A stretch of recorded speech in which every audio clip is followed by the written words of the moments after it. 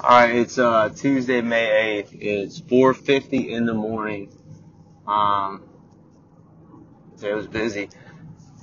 So I'm gonna walk you through. I think today was a very pivotal day in our main slice and how we can actually run things.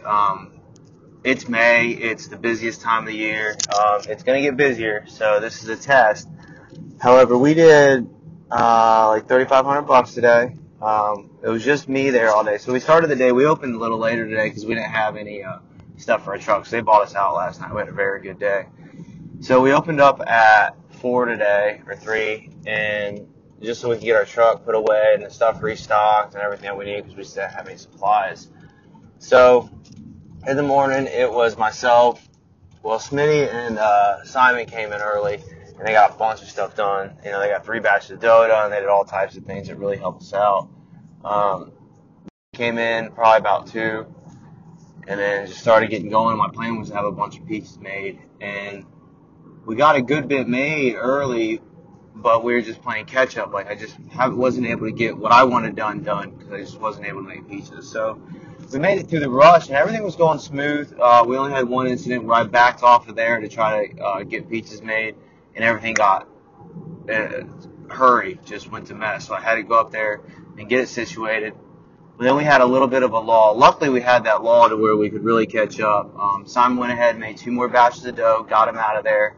And Tim Loss came in to help us out.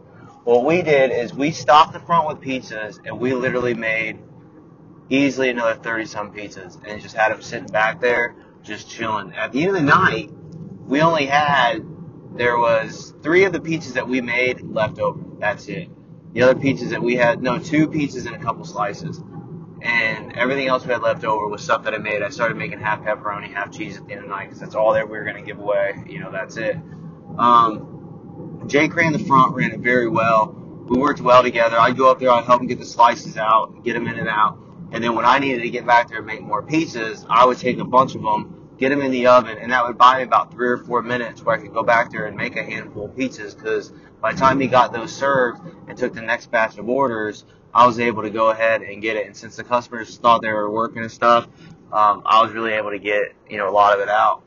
Since a lot of these kids order cheese, pepperoni, half pepperoni pizzas, they're real simple sometimes. I was able to sell them some of what we had, some of the other specialty pizzas we had, just sell them right off the rack. So having them back there was an absolute time saver. Things went incredibly smooth, and I couldn't be more pleased with how everything went.